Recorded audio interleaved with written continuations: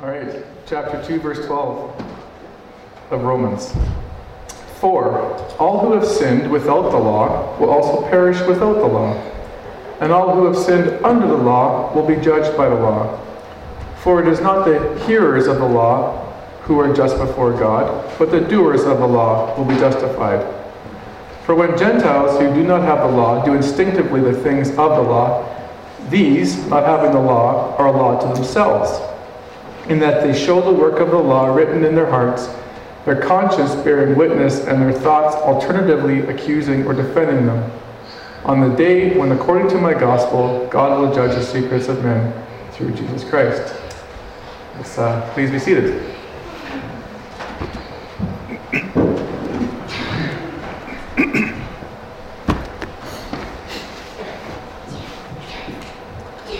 Well, it's hard to believe, but today is the last sermon we will be doing together on our series on prayer and evangelism. And we started 6 weeks ago, and for me it's gone quickly. But let me just review what we covered so far before we dive in. And I already did so in our prayer before we prayed, but I'd like to review again anyway. Underlying again this entire series has been the idea that God wants to partner with us in doing His kingdom work. As powerful and equipped as He is on His own to fly solo, He chooses to use us. Because He's a God of relationship, not dictatorship. The result then is He wants us to have a prayer life that's marked by devotion. Again, because His word is performative, not just informative. Prayer is a vehicle that causes things to happen. And when we pray, in our first steps of evangelism, for Him to open doors, He promises to do that. And when He provides opportunity, we're to share the mystery of Christ, as Paul said in Colossians chapter 4. And last week we dived into the how-tos of evangelism, ways in which we can share our faith once the door is opened, practical ways to engage people. And I want to review these lessons because they're the springboard for today's sermon. We spoke about, in our lessons from Jesus with the Samaritan woman, that we must be willing to enter into social context and initiate conversation with those who differ from us. That's what Jesus did with the Samaritan woman, who the Jews and Samaritans had no dealings with one another. We looked into ways to open doors to transition from normal to spiritual conversation. Remember, His conversation surrounded water.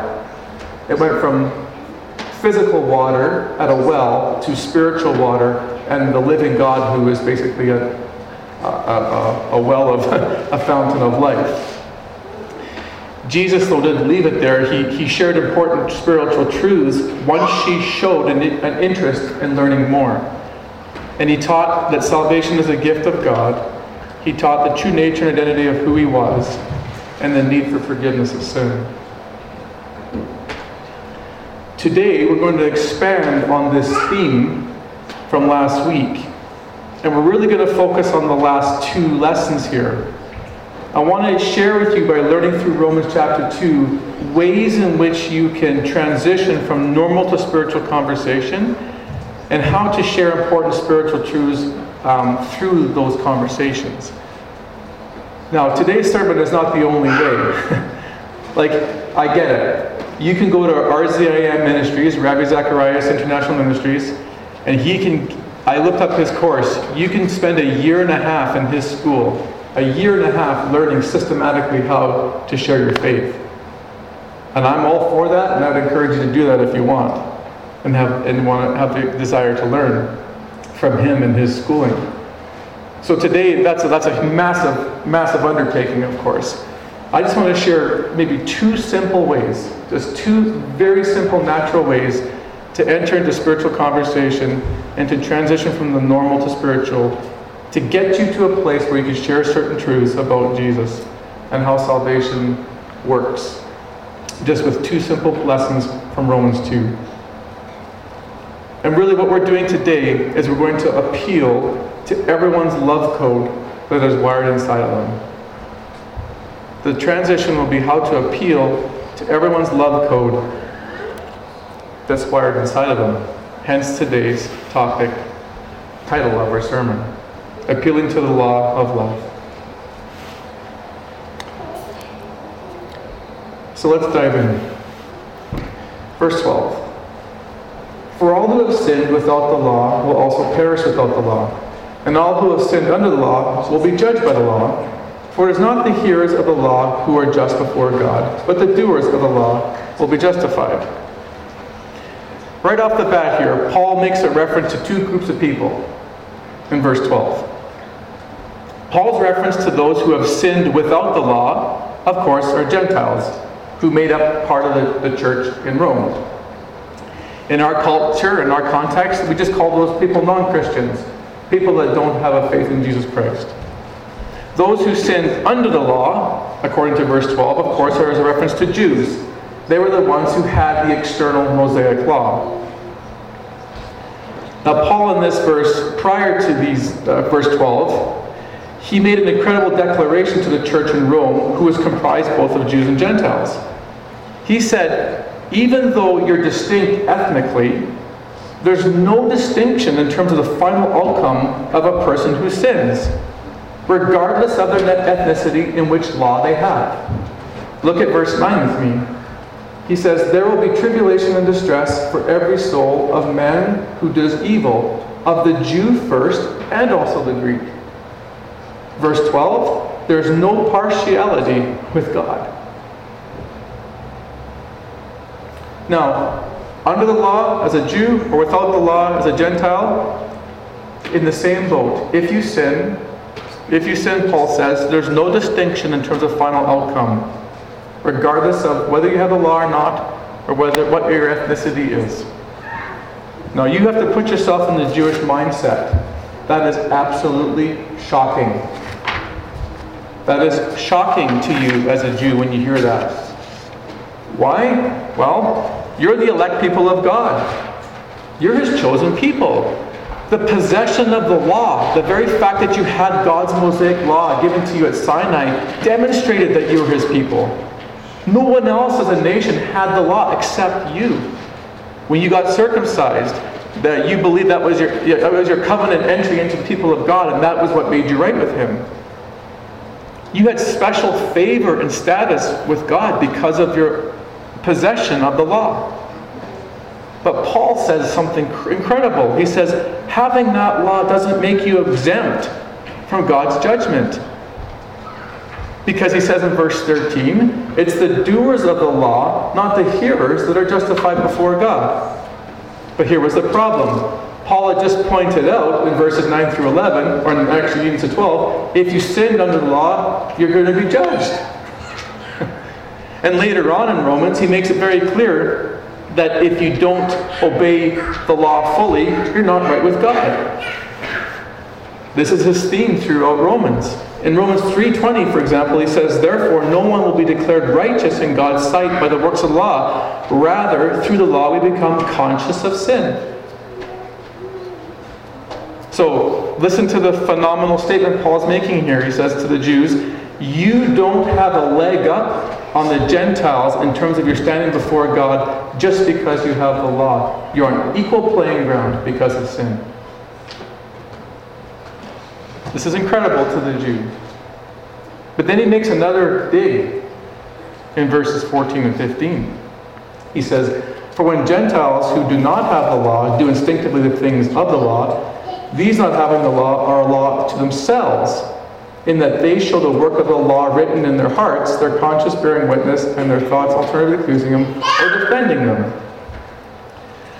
Paul says this, not only had the Jews failed to obey the law fully and be justified by it, the Gentiles, who didn't even have the external law, were able at times to live instinctively in ways that demonstrated obedience to it, and at times were able to live more morally and in accordance with God's ways than the Jews were. They instinctively would obey the external law without even having the law. Again, another huge dig to the Jew. How is this possible? How is that possible? Well, because Paul says this in verses 14 through 15. Within every individual, there's an internal law code written on the hearts of every human being. A moral compass that guides us as to what is right and what is wrong. Interestingly enough, it's the same law code as if you had the Mosaic law in the external. So even though a person may not have the Mosaic law externally, it didn't mean they couldn't be morally responsible. Inside of every human being is this inner sense of oughtness, what I ought to do. Proof of this, church, is quite simple. There's a reason why more people live outside of the prison walls than they do inside the prison walls. True, maybe there'd be a lot more if they actually got caught, but even still, there's a lot more people in society than there is in prison. Why? Because there's this inner sense of oughtness, this written law that says you have to be morally responsible in certain ways. Now, just to be clear, Paul's not saying that makes you right with God just because you know how to live morally responsible at times. He's just saying this, that there is an inner sense of right and wrong within every individual. You know, there's a really cool passage in Genesis 20. I want to read this to you right now. Talking about having integrity in a person's heart. There's a written law within everyone's heart. It's Abraham with this king called Abimelech. Now Abraham journeyed from there toward the land of Negev and lived for a time in Gerar. And Abraham said of his wife Sarah, "She is my sister." Now why did he do that? Because Sarah was a knockout. She was a beautiful woman, and he knew everywhere he went, the king of the land would want her. And twice that was proven to be true. So Abimelech, king of Gerar, sent men and took Sarah. But God came to Abimelech in a dream of the night and said to him, "Behold, you're a dead man because of the woman whom you've taken, for she's married." Now Abimelech had not come near her, and he said, "Lord, will you kill a nation even though blameless? Did he himself not say to me, 'She's my sister'?" And she herself said, "He's my brother. In the integrity of my heart and the innocence of my hands, I have done this." Now here's what's cool, God's response. God said to him in the dream, "Yes, I know that in the integrity of your heart you've done this. But I've also kept you from sinning against me, therefore I did not let you touch her." Abimelech claims, "I have done this in the integrity of my heart," and God says, "Yes, you have." How did he do this?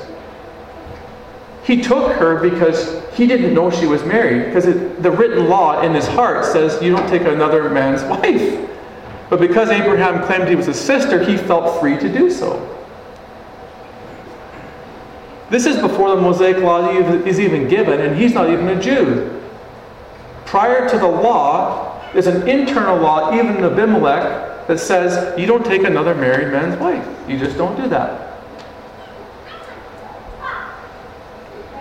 This is important because, again, Gentiles have something internally that the Jews were given externally.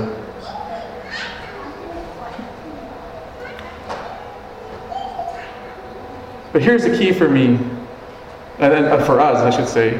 I like how Paul compares the inner law that's written in people's hearts to the external law, the ones like the Mosaic law.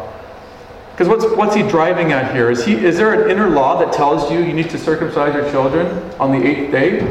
Is there an inner law in you that says you need to obey certain food laws and to do all these things like the Jews?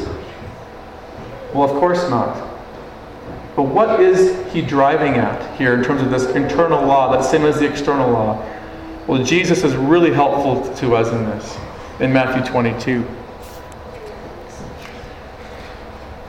A Pharisaic lawyer comes up to Jesus and says this, "Teacher, which is the greatest commandment in the law?" Jesus replied, "Love the Lord your God with all your heart and with all your soul and with all your mind. This is the first and greatest commandment, and the second is like it. Love your neighbor as yourself. On these 2 commandments depends the whole law and the prophets."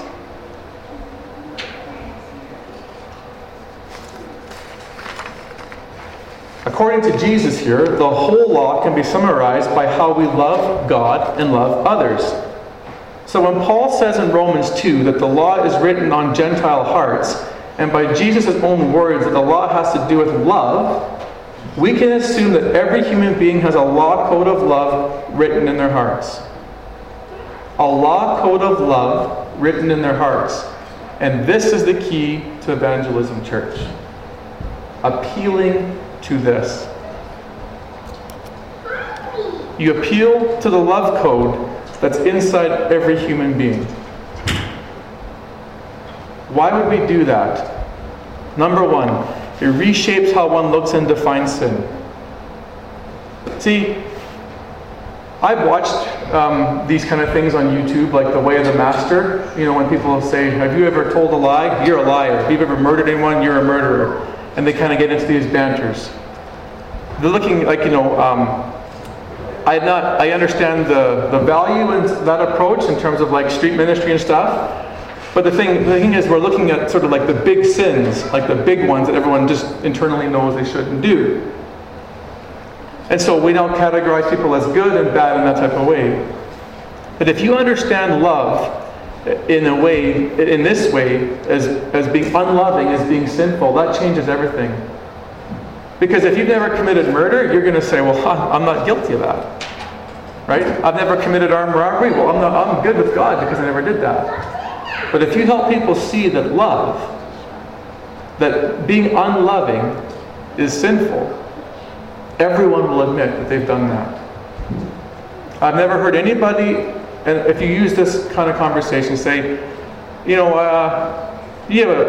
recognize that you have a love code inside of yourself that always wants to give love and receive love and wants justice if you're not loved, and they'd say, yeah, of course.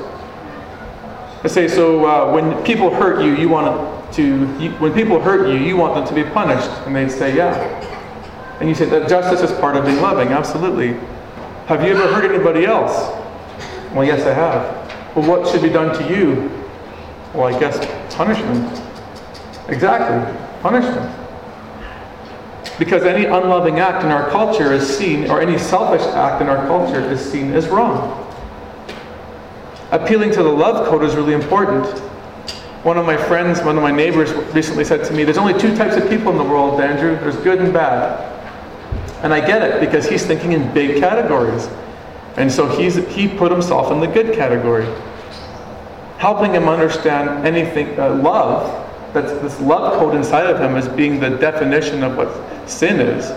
To violate it helps him rethink what sin is. So this is the second point. Once someone sees that they've actually all been unloving in their own life, it helps them see that they're not as morally good as they thought they were. I've never met a single person in the world that thinks they're perfect in their morality in terms of loving another person. Never mind God, but just loving another person. Never seen anyone or heard anyone admit that they're morally pure in that way.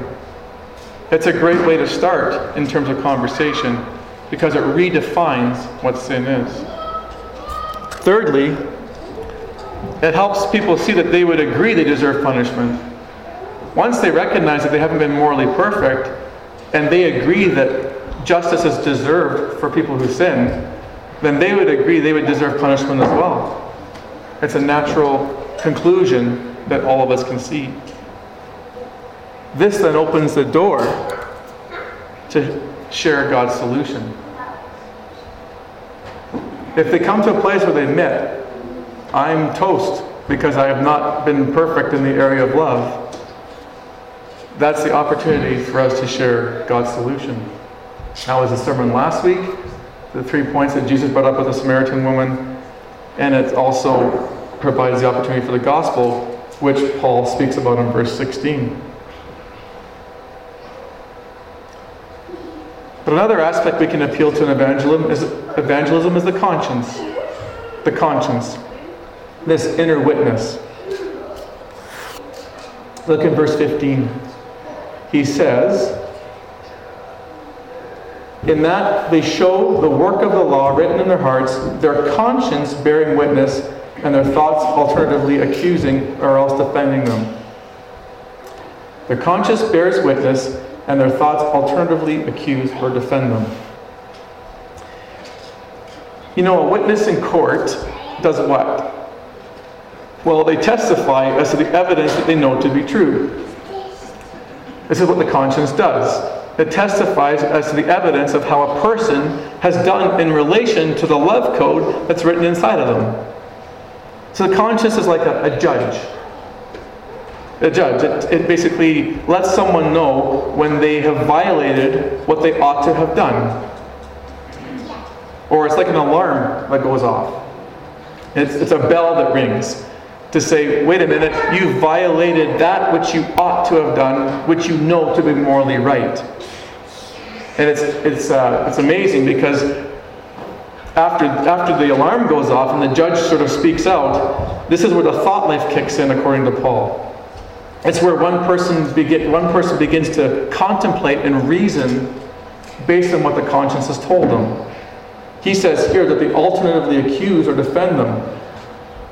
So when you violate your moral written law of love, the alarm goes off and says something was wrong there. Then your thought life starts to contemplate and reason about what to do with this alarm. And Paul says there's only two ways you respond. Number one, you defend, or number two, you accuse. Or if you have an NIV, it'll say you will accuse or excuse. So if it accuses you, if your conscience accuses you and you're reasoning through this, that means that it's producing guilt. You're accused, so you feel guilty. And so you're contemplating and reasoning how to deal with that guilt. And people have various ways in which they deal with guilt. They can fall into depression. They can lash out. They can self-medicate through drugs or whatever. Different ways people deal with it. Another way people deal with it, and when they hear the alarm go off, is they justify their actions. They try to justify, and that's what they try to defend themselves, and they try to excuse their behavior. But again, appealing to the conscience and this thought life is really important in terms of helping someone understand the reasonability of God and His existence and sharing spiritual truths. You appeal to the inner witness that informs one of their guilt when they have done wrong. You know, it's amazing to me how many different societies and cultures have come to believe in the power and the reliability of the conscience in determining truth and honesty. And these are my two evangelistic techniques I would use with people as just opening up spiritual conversation. Something like this. You know, all of us have this love code that we know, this sense of oughtness of what we should do. Isn't it interesting that our culture uses things like the lie detector test to demonstrate what is morally right? What do you mean? Well, the U.S. Department of Defense, for example, believes that in their interrogations that lie detector tests are 95% accurate. Israel, in their Department of Defense, believes it's 96% accurate. The Calgary Fire Department actually uses it to hire you. I had an employee at my gym, remember Casey? Casey, he was sweating bullets one day because he goes, Andrew, I'm up for my interview with the fire department, and he goes, I got to take this lie detector test. And I've talked to other firemen about what to do when they ask you like really personal questions. You know, it was really interesting, and Jason Belanger and Dan's church had to take it as well. Why did they use it? Why does Israel believe it's 96% accurate? The U.S. Department of Defense thinks it's 95%, and the Calgary Fire Department uses it to hire people. Because they believe that they can prove whether you're guilty or not to the point that it makes a difference of whether you're accused of something or you get hired for something. Just from the premonition that by hooking your body up to sensors and measuring physiological responses such as blood pressure and breathing and heartbeats, that'll determine honesty, because your conscience won't let you tell a lie without your body responding. Interestingly enough, in the 95 and 96%, they attributed most of the error more to the person conducting the test than the person going through it. But if you lived in a certain tribe in Africa, they have a very interesting way of determining guilty for things like theft.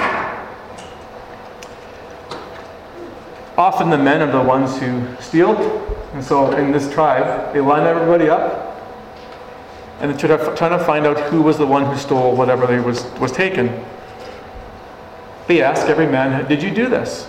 If they answer yes, the trial's over. If they answer no, they have an interesting way of determining guilt.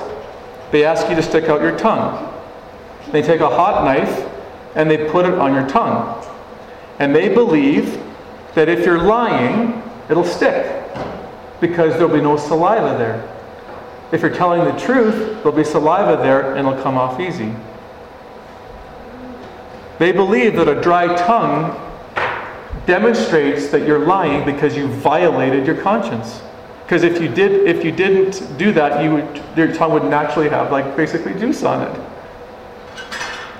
Isn't that powerful? They believe without any external evidence that there was something inside of these people that if they chose to lie would defy them and reveal their dishonesty. This is so important as a tool for evangelism, church. Appealing to people's conscience. Every single person has had an alarm go off when they violated what they know they ought to have done. Have the person rethink how many incidents they would have had to reveal when that alarm went off. Ask them, well, if I were to take your life, every time that alarm went off and it produced guilt, every time, and I put that on a DVD, and I invited all your friends and all your family to come over and watch it, would you hit play? Would you hit play? The answer to that every time will be a resounding, not a chance. Again, the overarching emphasis of our culture is there's good people and there's bad people, but yet not one person will hit the play button just on the conscience alone. These are pretty cool, simple ways of just getting into natural spiritual conversation to help them rethink who they are as people. Again, it's not a guarantee that they're going to come to know the Lord just because you've presented these things, but they're tools. They're just simple, small tools to further you along in your conversations.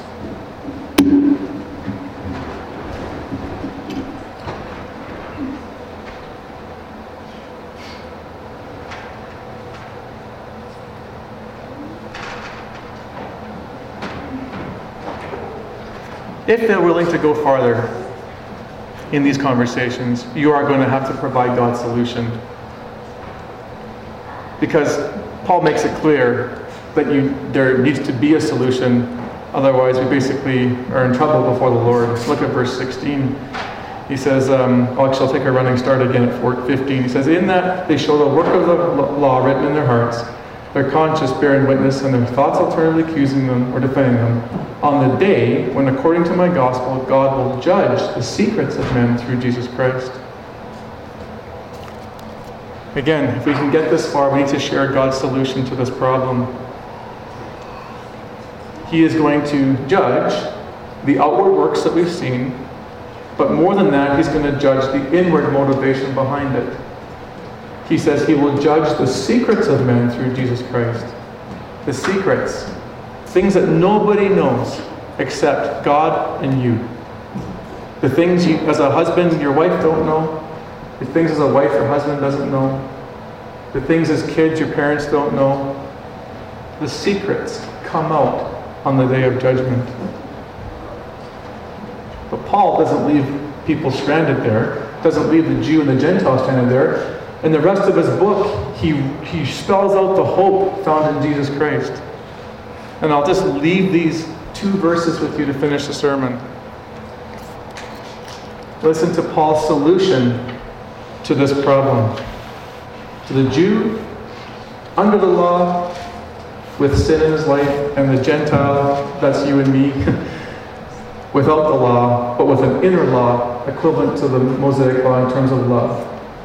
He says, but God showed His great love for us by sending Christ to die for us while we were still sinners. The problem in verse 12. And since we've been made right in God's sight by the blood of Christ, He will certainly save us from God's condemnation. For since our friendship with God was restored by the death of His Son while we were still His enemies, we will certainly be saved through the life of His Son. So now we can rejoice in our wonderful new relationship with God because our Lord Jesus Christ has made us friends with God.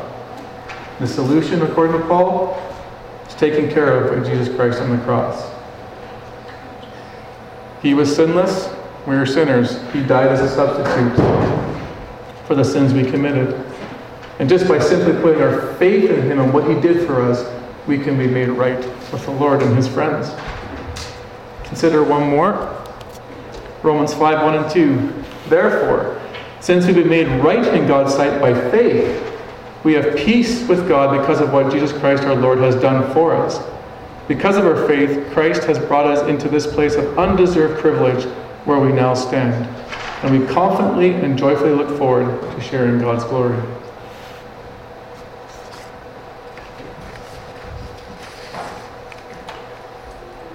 Again, I know that you can read books and go to university learning just how to share your faith and to be evangelistic and open up the doors.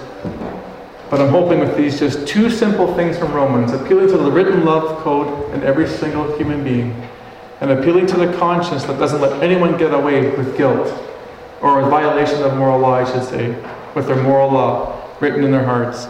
These can be two simple ways into conversation with people that don't know the Lord. And again, the pervasive attitude in our culture is one of morality, as being the standing before God. That's the pervasive issue. In fact, in my experience, and actually, Stu, it was your client that said this, I've only met one person who's ever told me, if I stand before God, I know I'm going to be judged. Remember that? That was shocking to both of us in the gym, because we're usually having the opposite conversation, convincing people they need to be saved. It's the norm in our culture. And so these are two quick and easy ways to reveal their need for the Lord. And hopefully God can use these as he opens doors for you in 2021.